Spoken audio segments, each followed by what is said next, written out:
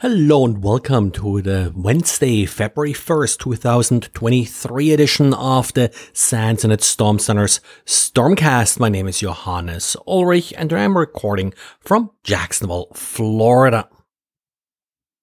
Turns out one of the hardest things to actually get working if you're installing our honeypot is to get it exposed to the internet. The problem here is that there are so many different routers, firewalls and such that people are using. It's hard to document them all. One of the more popular ones is pfSense, the open source firewall. And today we do have a nice walkthrough by Jesse about how to configure pfSense to expose your honeypot. So if you're interested, take a look.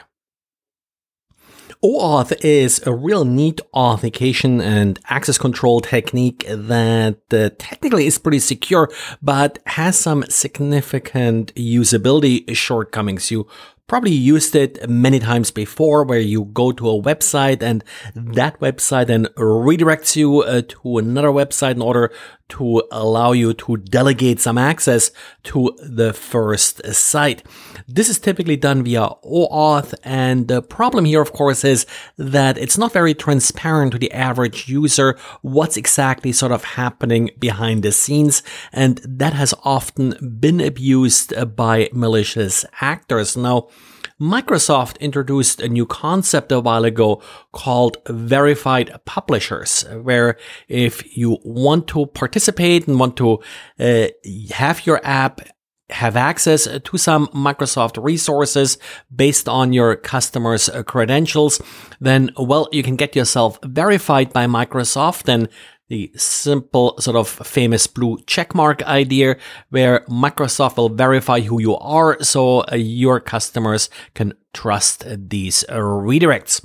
The problem is that apparently attackers now managed to get a hold of some existing accounts that had this verified publisher label, and according to a blog post by Proofpoint, are abusing this added trust now in order to make their OAuth phishing campaigns more plausible.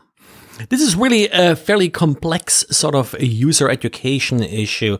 The problem is that the privileges that you grant on the other websites are often not really that transparent and people just click OK. It's also not always that obvious which website you're actually being redirected to. Maybe do some exercises, maybe show some examples here to your users so they kind of know what to look out for. And of course, particularly when it comes to, for example, Microsoft accounts, as an administrator of corporate accounts, you can also just blanket limit what applications can be registered. So that's sometimes a little bit drastic, but probably the only thing that will keep you somewhat safe here.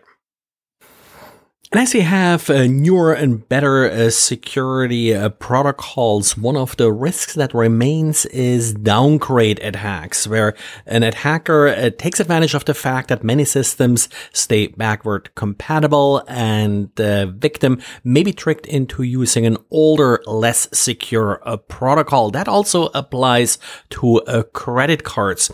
One thing a few years back that has been observed is as retailers acquired credit card terminals that encrypted the credit card data in the actual reader, so it was no longer accessible to malware running on the point of sale system. Some malware, for example, disabled those readers and then forced the cashier to enter the credit card into the point of sale system manually, which of course then again opened it up to the attacker.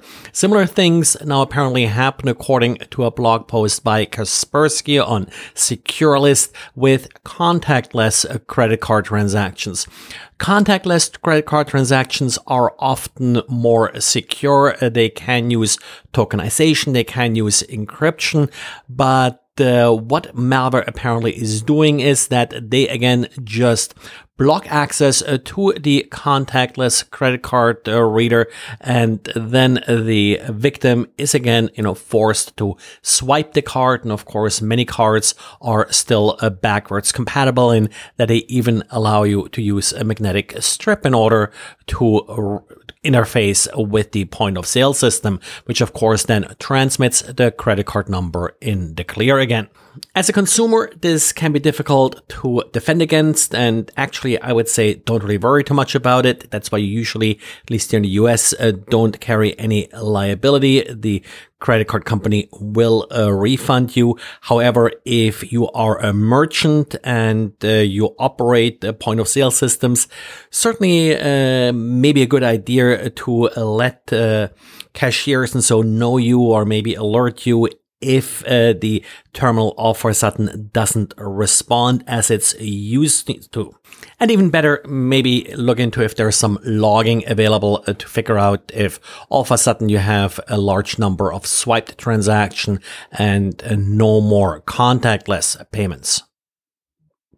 And then we have an interesting tool that's sort of a little bit offered here as an attack tool, but I think it has some real important defensive purposes as well. The name of the tool is Time Exception, was published on GitHub by Daniel Santos. And the idea behind the tool is to detect any directories that are not covered by anti-malware.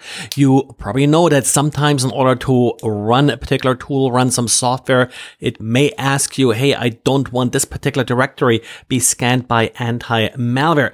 And it can be sometimes difficult to really sort of inventory all of these directories, and then easily you're left behind with blind spots here that can be exploited. We have seen this a few times in the past with vulnerabilities in critical software. Well, the trick that Time Exception here uses, which is sort of in the name, that any directories that are covered by antivirus, well, it will typically be a little bit slower to at least write files to those directories because antivirus will first inspect it. So what the tool basically does is it attempts to distinguish between directories that are covered, not covered, by looking for these subtle differences in write speed. It's offered as a proof of concept at this point, so no idea how good it is, but an interesting idea at least to sort of find these blind spots. Well, and that's it for today. So thanks again for listening, and talk to you again tomorrow. Bye.